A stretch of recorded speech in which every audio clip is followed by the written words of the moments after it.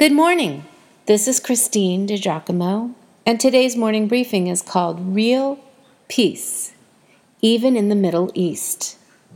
Palestinians and Israelis, a panel of both, sat before me, peacefully talking about what God is doing in their land.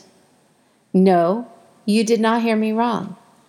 No yelling, cursing, obvious anger, or bitterness. We certainly do not hear about this sort of thing on CNN with Christiane Amanpour standing nearby, microphone in hand, do we? The October meeting was riveting from the moment it started until the program ended a day and a half later. Here's what I know. The struggle over the land will not end. That is clear. However, there is something bigger at work than the historical bloody tug of war over the precious land. That struggle? The desire for inner peace and meaning in life, and finding its solution. These men, the men that I heard, the men I listened to that day, have the solution in common: Jesus Christ. Wait. Some are Israeli Jews, and they believe in Jesus? Yes, half were Messianic Jews. That is, of Jewish descent, but followers of Jesus. Half were Palestinians or Israeli Arabs, not Muslims, but followers of Jesus Christ. In the case of Palestinian Christians, it can be very dangerous when found out. Their common ground? The gospel of Jesus Christ. That is, who he is, what he came to establish, and how he called us to live.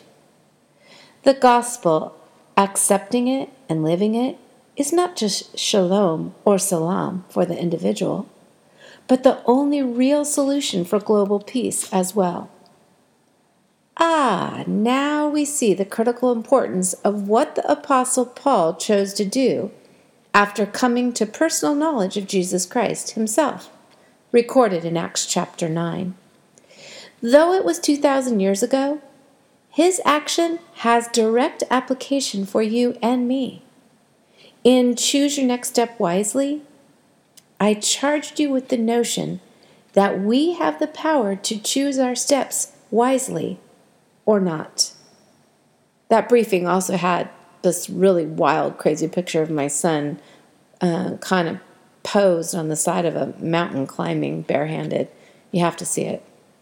What was the gospel message that Paul received when he sought truth? I've been studying that the last few days. In brief, Paul captured it with this statement: through this man Jesus, there is forgiveness of your sins. Everyone who believes in him is made right in God's sight. Acts 13, verse 39. When Paul met Yeshua, he went from existing to really living.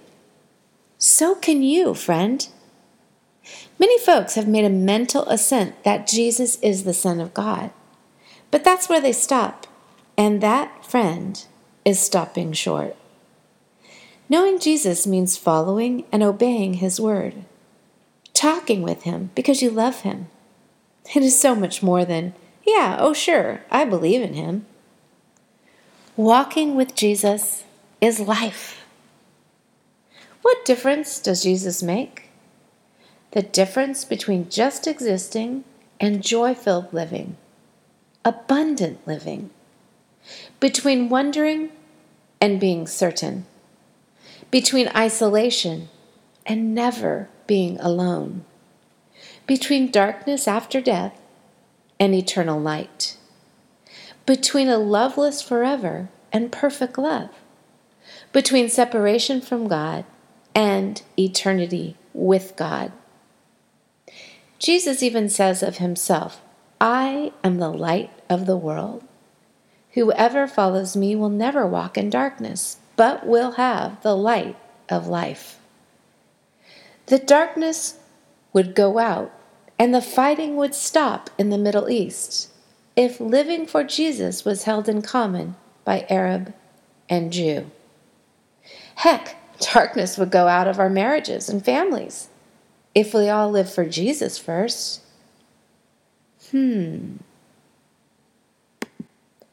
I hope you'll take a look at the briefing that this podcast was attached to, because it has a number of notes at the bottom and links that you can click on to get more of what I've been talking about going on in Israel and even with Christiane Amanpour.